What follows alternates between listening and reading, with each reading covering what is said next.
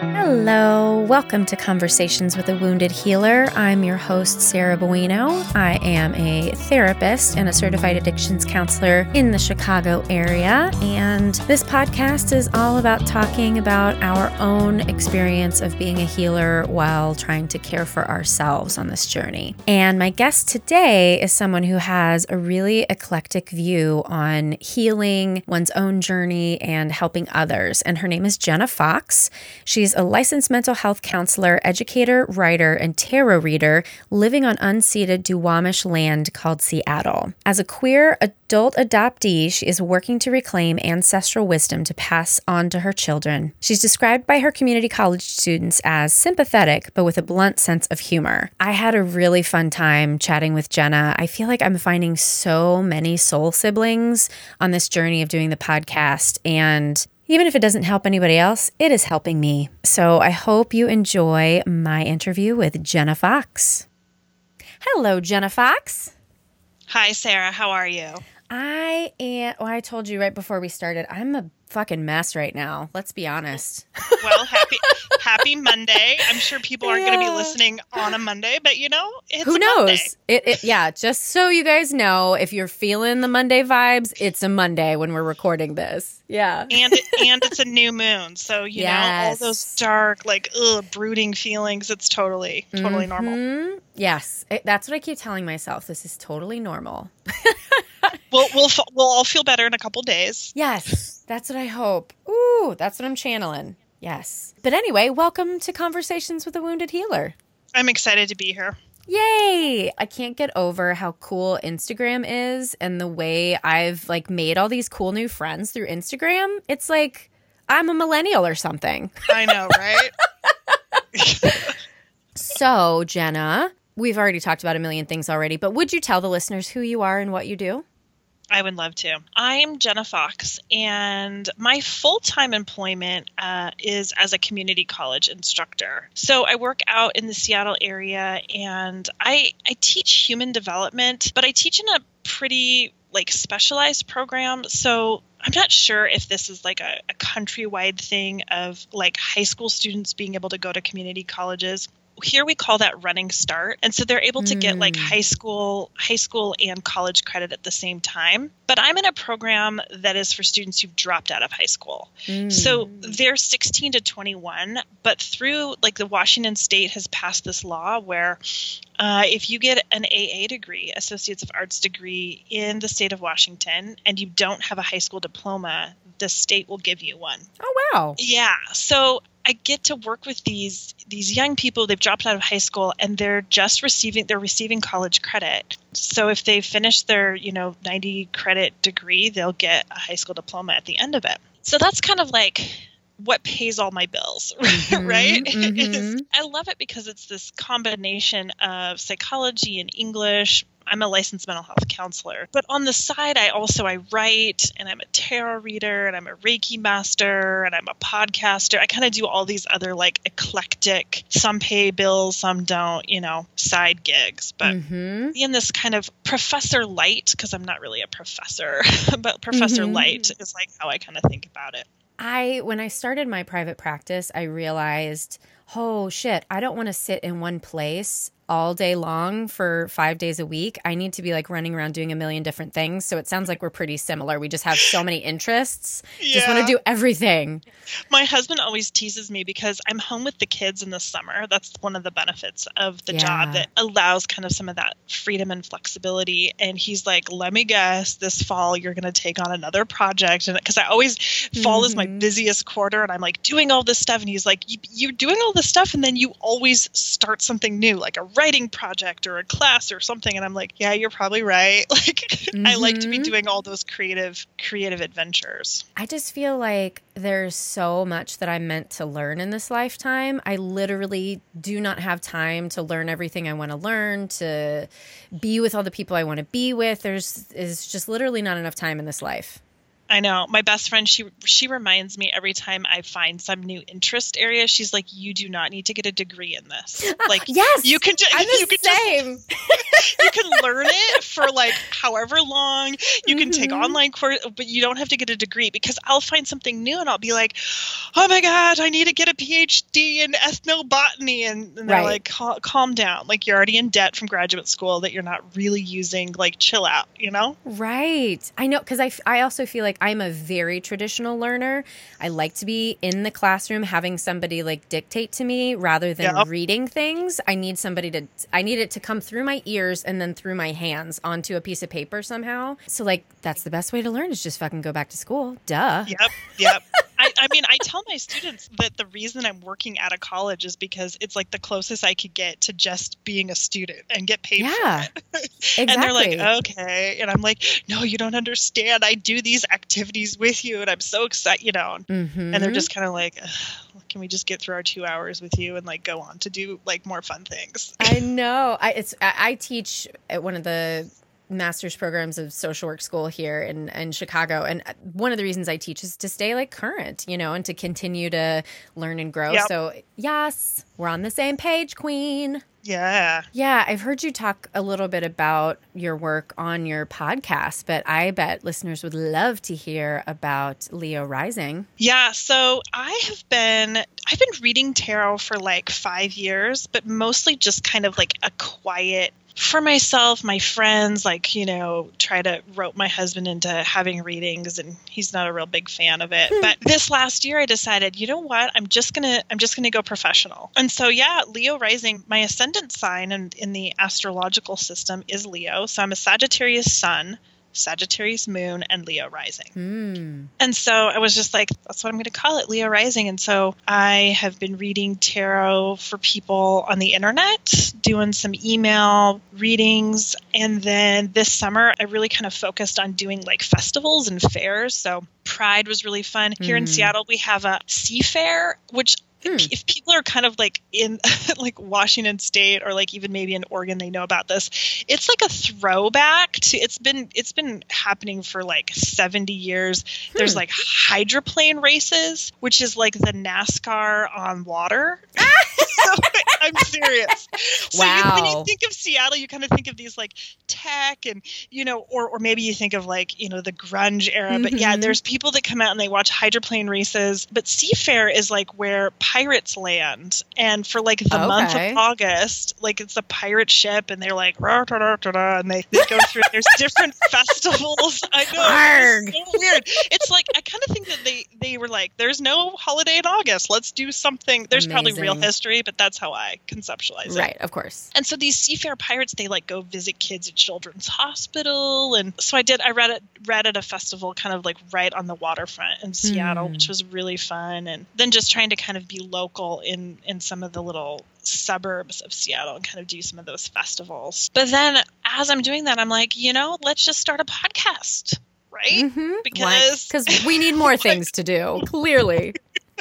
I know. I was like, I'm writing and I'm doing tarot and it's over the summer. You know, I really focused on podcasting and I didn't really know anything about it. I just was like, I'm just going to do it. You know, I've talked about doing a podcast forever because I like to talk and I like to interview people, right? I know. And people are like, oh, you should do a podcast. You're so funny. I tried a comedy one, to be honest. Yeah. If people want to look it up, there's like a 10 mini episode. It's funny-ish. You know, I don't think I'm going to make it as a stand-up comedian, but next lifetime. Right. Right. Yeah. When I retire. Yes. I actually tell my students that that's as close as I can get to comedy as well. It's during the day because I like to go to bed early. Right. There's less drinking, but there's also less heckling. And they're kind of trapped. So they have to listen to my jokes. Yep. You know? That's awesome. And I'm like, don't fail my class because it's the same jokes the next quarter. And everyone thinks that they're great the first time around, but you don't want to listen to them the second time around at all. It's a canned shtick, you know? Yep. So yeah, I kind of lived this like double life of, you know, professor by day and tarot reader kind of on my, in all those like little nooks and crannies after work and on the weekends. And then licensed mental health counselor, where did that come in your life? And how do you, I guess, weave that knowledge into all that you do? Yes, that's a really good question. So it's kind of like a way back story, like into my undergrad. So I was an English major, and I was going to be an English teaching major, right? Because that's the safe route, is to pick something. know, I was still really entrenched in evangelical Christianity in college, and it was like, okay, I'm going to get married, and it's being a teacher is a great career, and I liked English, and so it was really in like the last 2 quarters of my degree that I realized I didn't want to be an English teacher. Ugh. I did these like practicums, and I was out in the schools, and I was like, I don't want to teach people to read. And so I decided to just be an English major, and I graduated with no fallback plan. And so what do you do when you are evangelical Christian and you have no backup plan and no real skills? So I became a missionary. Wow. I know, right? And so I was teaching English, or kind of like half teaching English in India at an international school, because I don't know why that made sense to me, of like, I didn't want to be an English teacher in the US, but sure, I'll try to teach 8th grade grammar in India. And once I got there, I realized like that was really not the path for me, was not to do this like half-hearted mission attempt and try to convert people. And so I came home, and I was like, okay, what do I want to do? And I talked to people in my life, and they said teaching or social work, like counseling, were my 2 like strengths. And so I was like, well, I already crossed teaching off the list, so let's go to counseling. But I thought I really loved college, and so I chose a program in Seattle at Seattle University that was a post-secondary counseling program, which was specifically to train me to be a college counselor. Oh, okay. Yeah. And so here it was, to be a faculty counselor and just do, all the cool counseling stuff that you can do at community or like university level. But as you know, like the licensure process takes a long time. Well, here it's like 3,000 hours. And so the quickest way to do that is to be a crisis counselor. So I graduated with, let me back up, because I got accepted to this post-secondary counseling program, and 6 months into it, they told me and one of my fellow students that there was no post-secondary counseling program anymore, right? Well, they were going through KCRAP, which is like to try to be more accredited. And so we ended up with a mental health counseling degree with a post-secondary specialization. So I got out, and I was like, well, I'm going to work as a crisis counselor at this youth crisis response team. So in King County, they've contracted with King County, this nonprofit through anyway, this is getting very technical, but the YMCA of Seattle. Yeah. And so we were trying to prevent youth hospitalizations and do in-home, in-community 8 weeks of like really solid crisis work with families to link them up to services. And so I did that for like 16 months to get licensed. I had a baby in the middle there, and I really loved working with teens that were in crisis, but being on call 24/7, not sustainable. It's not sustainable at all. There would be times that I would have like my nursing baby, and my husband would meet me at like the Panera Bread, like halfway to an outreach somewhere, so I could nurse him. And it was really intense, and had like physical assault. Just like, okay, how can I work with this population of students, but leave at 4:30 or 2:30 or whatever, and have a weekend, have a summer, and not just be getting called all the time. And so that's where my current job really is like a great bridge of, I get to use so much of the counseling background. I even tell them they're 16, they've dropped out, or they're 17. And a lot of students really struggle with having their parents having forced them, or their probation officer. I'm like, listen, you guys, in Washington State, when you're 13, you're in charge of your mental health. So if a 13-year-old can decide whether or not they're going to take their medication for bipolar or whatever, then I think that you can be in charge of your math class and whether you decide you want to go to school or not. Bam. Right? And so I'm like, listen, you're adults. If you don't want to be here, cool. My idea of success is that life is hard and there's so many different ways to be successful. So I'm not going to take it personally if this isn't the quarter for you or this isn't the program for you or whatever. Just don't be a dick in my class. Yes, that's exactly what I say. Just don't be a dick, you guys. That's all I care about. On the first day, like, here's the syllabus and let me recap. Don't be a dick. Yes. Right? And if you like the person next to you, ask them out respectfully to coffee. Don't throw a spitball at them, because that happened one quarter. And I'm like, God. What is going on? We're adults here. So yeah, I get to bring in a lot of personality inventories and career development stuff. And we talk about like mental health and anxiety and how that's impacting our classes and getting them caught up with resources and stuff so that they can be successful in school. But I get to leave at 2:30, and then go and be a tarot reader and a mom and all the other cool things that I do.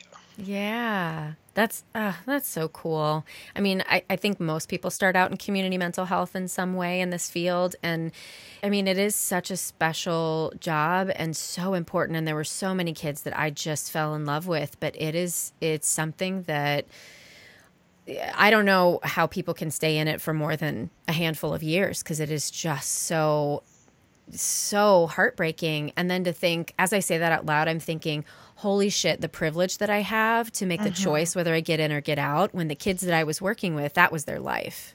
Yeah. Well, and it's something that I think about a lot around just as far as funding and training and retention. I mean, when I was at the crisis job, I was there for like 3 months and I was considered senior staff, and fortunately, because we had a night team and the night team had been working together for like 3 or 4 years. So they were really good as far as responding. But if any of them, there was only 4 of them, if any of them needed to take a day off, or go or get married or had a kid, it was like, it was intense. But like after 3 or 4 months to be considered senior staff, when I'm like, I don't even know King County well enough, like to be like, an expert at anything. And so I think about that as like, it's like the most vulnerable population. Yes. And yet the people that are there actually are the least experienced as far as like, if I went back now, I would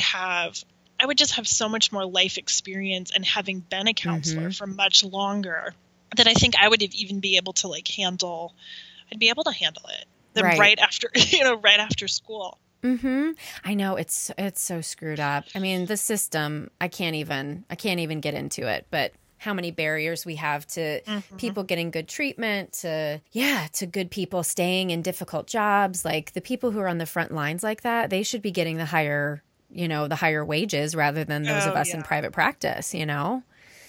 But that's a whole nother podcast. I know. Yeah. Well, I'm curious because you've talked a little bit about this on your show, but if you could tell our listeners the way that you intersect what you know about psychology and humans and tarot. Yeah, so I'm actually taking a course right now. Lindsay Mack, she's got a podcast as well on tarot, and really looking at the tarot cards, specifically like the major arcana, as like big archetypes, things that we move through in our life. That's what's been really cool about kind of just going with the flow and picking up this tarot and deciding to put it out into the world, is that it's almost coming full circle back to that English major that I did and I loved. Is in graduate school, I read Carl Jung. And as from a counseling perspective, but I had read him in my undergrad from an English perspective. And the same thing with Joseph Campbell. And reading these and experiencing these things where it's like, all we have is stories, our memories, our stories, yet they connect to these bigger themes. So in my class, I will talk about the fool's or the hero's journey. In psychology, we would call it the hero's journey, like archetypes and Jung and Campbell. Hero's journey. In tarot, it's the fool's journey. And so going through those different aspects of the journey, kind of stepping out and going on the adventure, and all of the different people that you might meet along the way, the obstacles that you're going to experience, and then how it's also a spiral. I'm thinking about my students that come back to me, because I don't just teach one class. I teach a foundational class, and then they see me for 2 more quarters. And it's like they're kind of weaned off as they're taking other college classes, but it's not to just kind of like boot the baby bird out of the nest and be like, just fly, good luck. You know, like you Right. took one study skills class, and it's like to kind of just make sure that they're doing well. But sometimes students really struggle with that, like, oh, we've talked about this before. And I'm like, so? Right. Now it's a new quarter. And yeah, we've talked about, you know, note-taking strategies, but you're in new classes. And that sort of spiral nature of just like mental health and growth and development that keeps happening. And so when I'm doing tarot readings, I'll use myself, for example. There will be periods where I pull the same card pretty consistently. And it's like right now, Temperance is the card that I pull kind of a lot. And Temperance is actually, it's one of the major arcana cards. So it's like a big archetype, and it's ruled by Sagittarius, or Sagittarius rules it. Yeah. And so I'm like, okay, right. This is like a little nod from the universe that I should be focusing on this. And Temperance is all about decompartmentalizing parts of your life. Instead of just having all these little fragments separated, is like, how can we blend it into one thing and kind of find that balance, which is such a challenge for these like eclectic, multi-passionate people. For the longest time, there was like the people who knew I was a tarot reader, and there's the people who know I'm a writer, and then there's the people who know I'm instead of, what if I just showed up as my full, complete self with all of these parts? What would that look like? Yeah. What if I brought more of my witchy practices into my classroom without being, like proselytizing? Like how do I do all of that? And so I think that one of the things I tell my students is that I'm in the process too. I stand on the other side of the desk, and I'm a part of their community while I'm also not a part of their community. I'm not the student of me, but I'm still an eternal student. And so...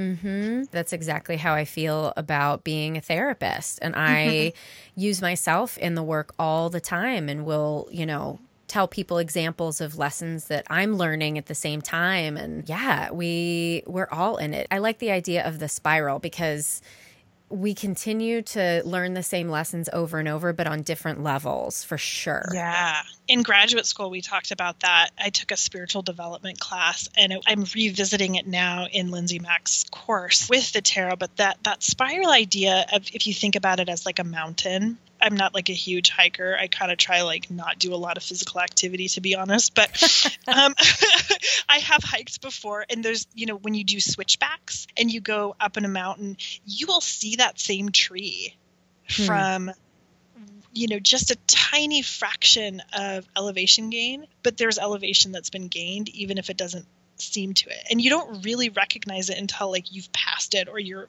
high above, and you can look back and be like, wow, I have come a long way. But so much of that time you feel like I remember in college rereading my journal, and I had written basically the same entry 1 year apart, and it was about some dumb boy, relationship thing, and it's like, oh, I'm never gonna get married and whatever. But like, how often do we have those cycles in our life where we're like, dang it, I'm experiencing it again, and yet we're not the same people? Right.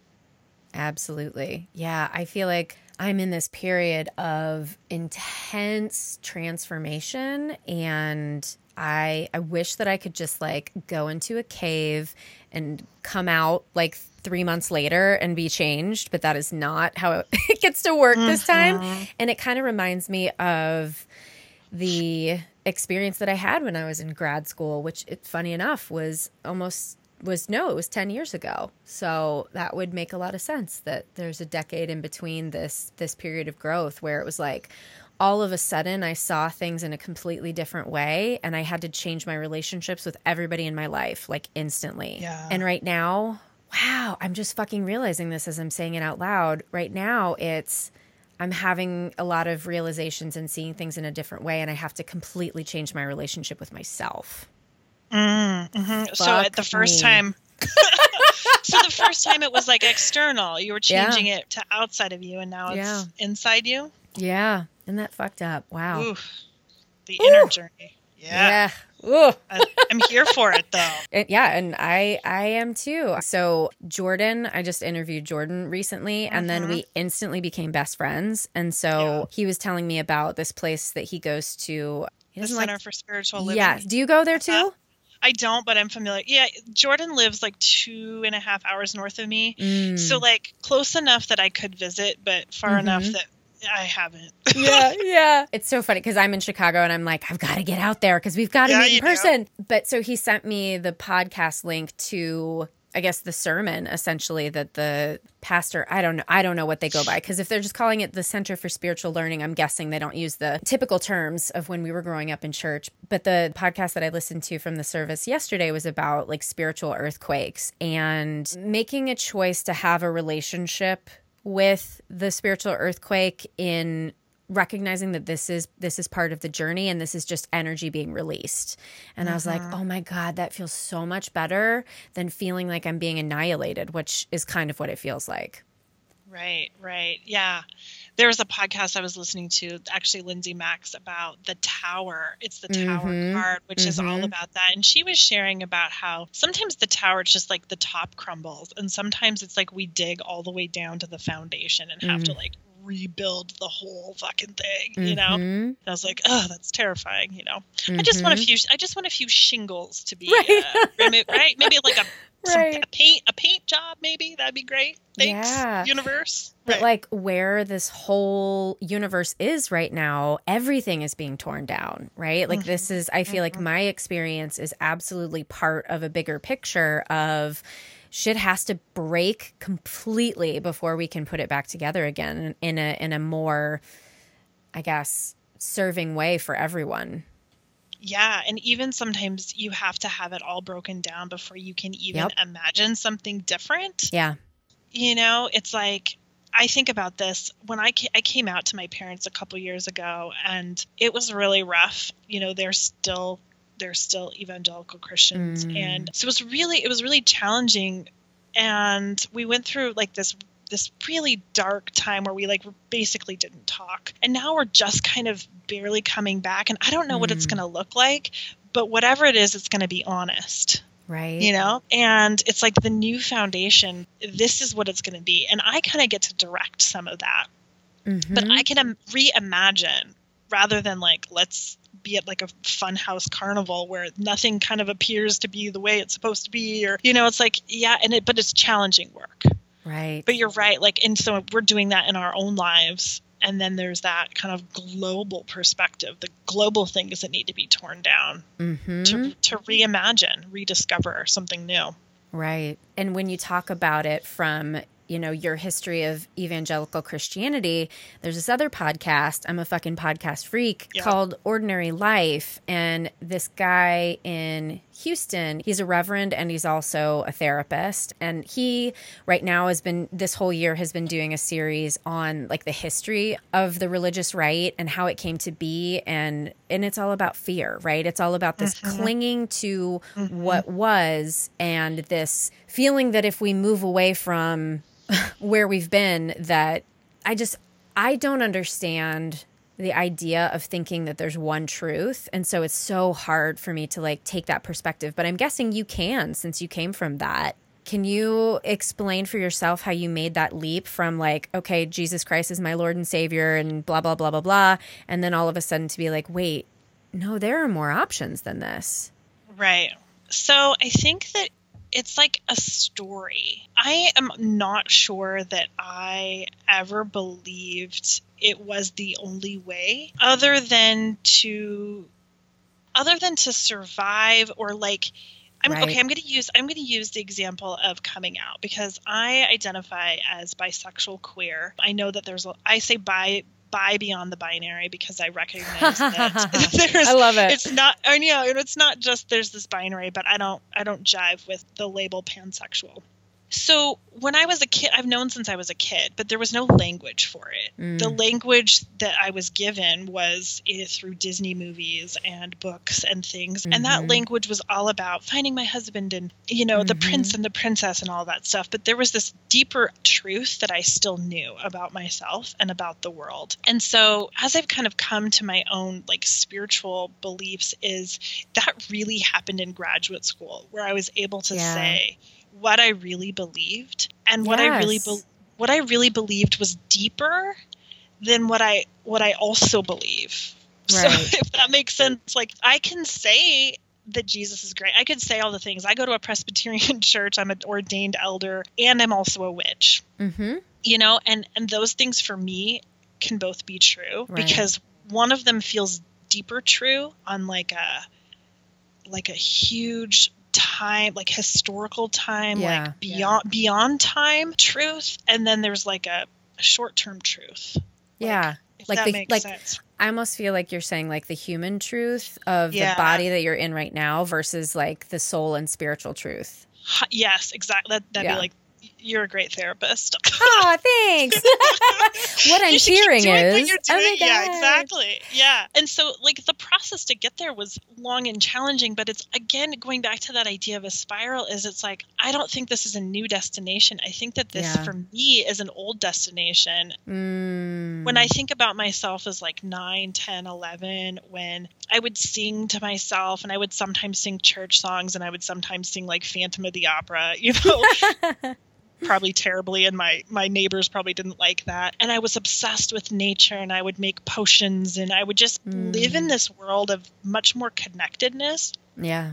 That it almost seems like a return.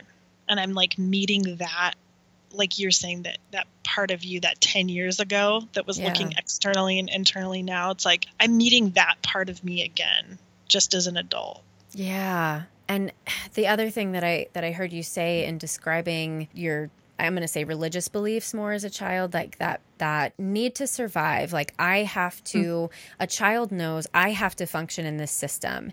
And the only way I can function in the system is to be aligned with my caregivers, you know, and I relate to that so much too. And because we weren't evangelical by any means, but my mom was extraordinarily conservative, religiously speaking. And I was super into youth group, you know, in my teen years, and I really loved it. And we had this lovely youth pastor who was way less conservative than a lot of the messages around me. But, you know, I went along with all like don't have sex before marriage and all these other things that I probably knew on some level were not my belief system, but there were no examples in my life of people who were living authentically, because we didn't have space in the conservative place where I grew up. And so I remember, so I've got multicolored hair, and I always tell people with kids, like, let your kids dye their hair now, because if they don't, this is what they're going to look like later. And I always remember I wanted to paint my room purple as a little girl, and my mom was so concerned about how that would look, even though fucking nobody would see it. Even if they came to the house, I could shut the door, but it had to be this super pale, really feminine purple. And then we got this wallpaper that was like very light lilac. And it's like, I wanted to be loud. I wanted to be seen. And I was just continually given this message over and over that that's not ladylike. You know, you have to be this way. And so it breaks my heart to think about your little girl, my little girl, you know, all the little girls out there whose parents were like, this is the way that you have to believe in order to be in our family. Yeah, I've been thinking about that kind of just when you were talking about your parents and the way things needed to look. I grew up with the explicit message, you are a reflection of our family. Definitely. Yes. And when I tell people that haven't grown up in that world, they're like, what?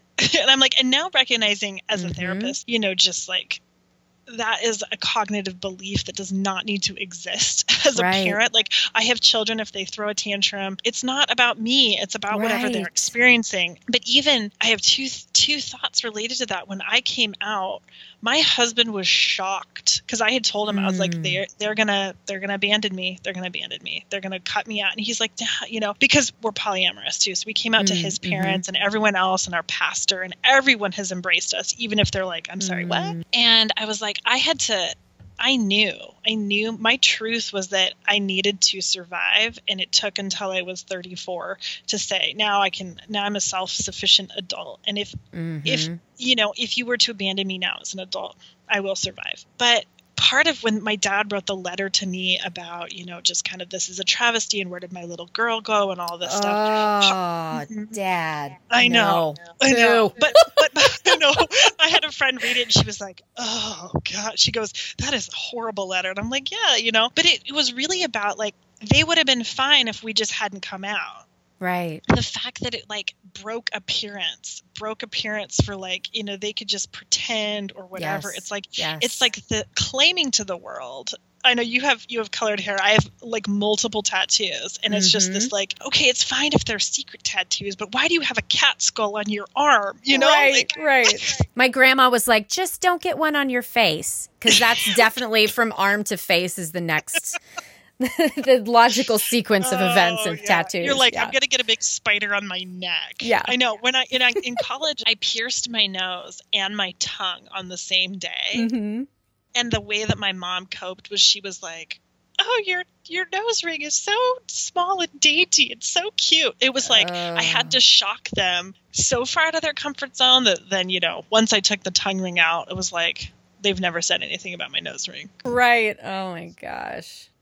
Wow. We are very similar. It sounds like we reacted in a very similar way to a very constricted environment. And so when you come out here to the Great Pacific Northwest. Yes. I'm 7 minutes from the SeaTac airport, and I don't want anyone to stalk me on your podcast, but if you need a ride anywhere, it's really close. Amazing. I'm already trying to figure out how I can get out there probably in December. So I think we should all, because of Jordan, I'm getting connected to other people in Seattle. Yeah. So clearly I'm supposed to be like Midwest and West Coast. You could do like a live podcast. Done.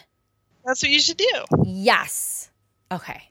Amazing. I'll pick you up at the airport. All right, Jenna's job done. Check.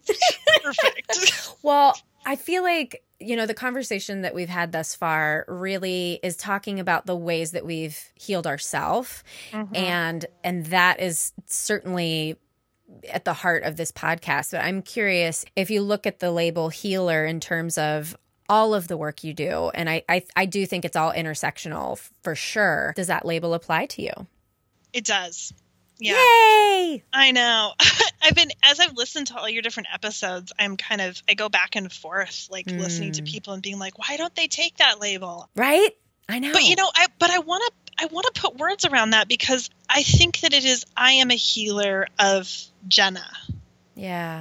And from that, I can't, I don't heal everyone, and I don't heal everyone's, like, I couldn't heal all parts of anyone. I can't even heal all parts of myself, but I am a healer. I would really like to say that I'm an educational healer. Yes, and that is so important. Yeah. One of the things, we have course objectives like set by the college and, have my curriculum and stuff, but I say kind of like at the end of the quarter, if I want students to have had a different experience with an educational system, an educational setting, an instructor with classmates that is different than what they've had before. Exactly. And from that, that's healing, because for a lot of my students, the trauma that they have is having been in educational, either homeschooled or traditional schooling, that just somehow hasn't worked for them, or hasn't given them all the things, or they haven't been seen in certain ways. So, yeah, I'm a healer. Yay. And as we were talking earlier, I was just thinking about how the educational system and the healthcare system, I think, are equally broken and flawed, very much based on a patriarchal, hierarchy and the way that things are in the world. And it's so interesting how really the healers in both of those professions are typically female, like nurses and social workers, generally female, teachers, generally female, working under this system. And I'm just thinking about one of your episodes that was a lot about hierarchy and patriarchy and all that kind of stuff. And it's fascinating. It's changing. Yeah. Yeah. And it's really I feel like ground floor work, Yeah. The more students that I see, the more, and the experiences, and, a lot of them, we as an educational system, still really value them getting an AA as a measure of success. And I'm like, I've had students that have had kids. I've had students that have quit and gone to work construction with their dad for $40 an hour. And I'm like, dang, one of my students, he dropped out of my class after the first quarter because he got accepted to Harvard. Yeah. It's like all these different like measures of like what is success. And I think education has defined it for so long as one thing, just like you're saying, like the mental health field. It's like you're successful if you never have another anxious, depressed, manic episode, or you stop all this stuff. It's like, what? Like that's not even, I don't think that's not even possible. Yeah. So how about the term wounded healer? How do you feel about that? I think that it's a good definition, but it makes me think of Christianity a lot. Ooh, why? Well, because I grew up with the idea that Jesus was the wounded healer. Oh, okay. Yeah, that, like from his brokenness we are healed, and this sort of like kind of almost self-sacrificing martyr idea that like I shouldn't have any of my own opinions or feelings. I should just kind of be like a doormat. And so, I mean, I like the concept. Like, I do think it applies in that I am not perfect. I am not completely whole. And so I have these wounds, but it kind of brings up some feelings. I don't know if in the story of Jesus, if he would have chosen that route, if there hadn't been some other big historical things happening, I don't think he would have chosen to be a wounded healer. I think he was just a healer before he was crucified. Right. And I believe that I saw on Instagram that you read Sarah Beek's book. Yeah. What did you think? I really loved it. And it stretched me because when I've had like my Akashic records read, my son, my 6.5-year-old, has past life experience. Oh my God, right. I totally forgot. Yes, tell me. Yeah, so when he was 3.5, we were driving in the car on the way home from daycare, and he said, "Mommy, do you remember Taxina?" And I was like, "No, tell me about her." And he goes, "Oh, that was my other mommy before you." Oh my God. I know, right? And I was like, well, tell me the deets. Right? And he goes, well, she was really old. She had black hair and brown skin. And I said, well, were you a boy? And he goes, Mommy, I was a man. I had a wife and 5 kids. And so he's like 3.5, right? And he goes, and he told me he had brown skin and black hair, and that there was an old woman older than great Grammy. So that was my grandma. And I said, well, what happened? He goes, well, I was walking along the road and I saw the first car, but I didn't see the second car. And then I wasn't there anymore. Wow. And I go, you died? And he goes, yeah, Mommy. Don't you know when you die, you go into another mommy's tummy? My God. Yeah, he goes, I skipped ahead into another mommy's, but I came back into yours. I picked you because I liked you. Oh my God. And were you weeping? I was just like, because, I have been open to that idea of past lives, and I've seen shows and, whatever. Yeah. My biggest fear was that I was going to ask him leading questions because, I've read there's that book, Heaven is for Real. No, there was another one where it was like the little kid saw Jesus, and then over like 10 years, the dad who was a pastor kept asking these questions. And, and I'm not going to say that kid's story is not real, but I just really didn't want to ask like too many detailed questions. I wanted him to just spontaneously say things. And then the interaction took maybe 2.5 minutes, and he's 3. 3.5. He doesn't normally use words like I had a wife and 5 kids. And, right. This. And then it was like, blah, blah, blah, like he was talking about like dinosaurs or some other like superhero thing. And I'm driving in traffic and I'm just oh my God. Like, and I wrote it down as best as I could remember. And that was the first one. He had another one after that. And then it was a couple years, and he just recently had another one. But he tells me he's a level 1 tarot reader. Yeah.